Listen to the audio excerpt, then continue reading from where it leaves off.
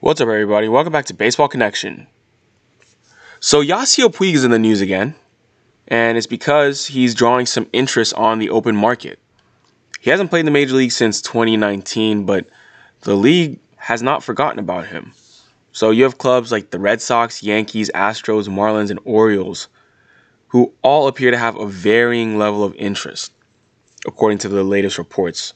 So Puig didn't play this past season. He was supposed to. He actually signed a deal with the Braves in the middle of July, but that was right before the season was set to begin.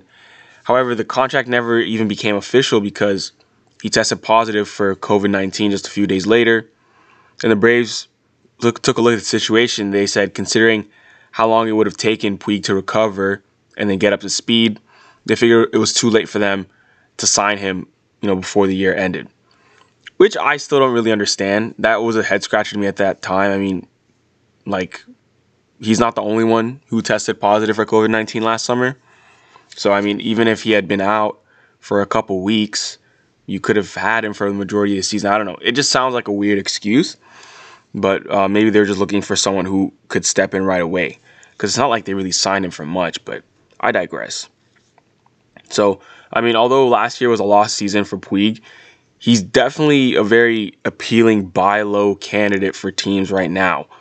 Teams that are not necessarily looking to spend big on outfield help or through trade could go look at Yasiel Puig. He just turned 30 last month, and this is a guy who has a career 122 OPS plus. He has a very good track record on the field. He's a good player, an above average player. So that could be a very good buy low candidate. And I think that you're going to see him sign pretty soon. I just named 5 teams who have varying levels of interest. And he'll be playing in 2021 in all likelihood. Speaking of 2021, it was reported yesterday, or 2 days ago, I should say, that MLB and MLBPA have each announced their intentions to stick to the regular schedule for the 2021 season. There were some rumblings about the season starting later, but both parties intend for full 162 and for us to start the season on time. Honestly, that's just what we want. Enough is enough with all the posturing, and it's not because of health concerns. We know that MLB and MLBPA during the negotiations last summer revealed that it really wasn't even about health concerns. It was about money. Trying to squabble over how much money to pay the players in a season where there were no fans, things of that nature. Obviously, owners don't want to lose more money. It's a financial thing. It's not a health and safety thing, but at least we know that this is good news for the players because they've continually advocated for a full 162, obviously, because they want to get their full salaries. The logistics of next season is still going to be complicated, and the schedule itself is likely going to be dynamic like we saw in 2020. But it does seem likelier than ever that there will be a full season in 2021, which is great news for everybody. Great news for everybody. In other news, the Giants have signed Curt Casali to a 1-year deal worth 1.5, veteran catcher, and not really a big move. But the reason I mention it is because he's going to the Bay Area, but he's going to be the front runner to back up Buster Posey. We all know Buster Posey is their catcher, but they do also have Joey Bart. Obviously, Joey Bart made his big league debut last year, and he was pretty good.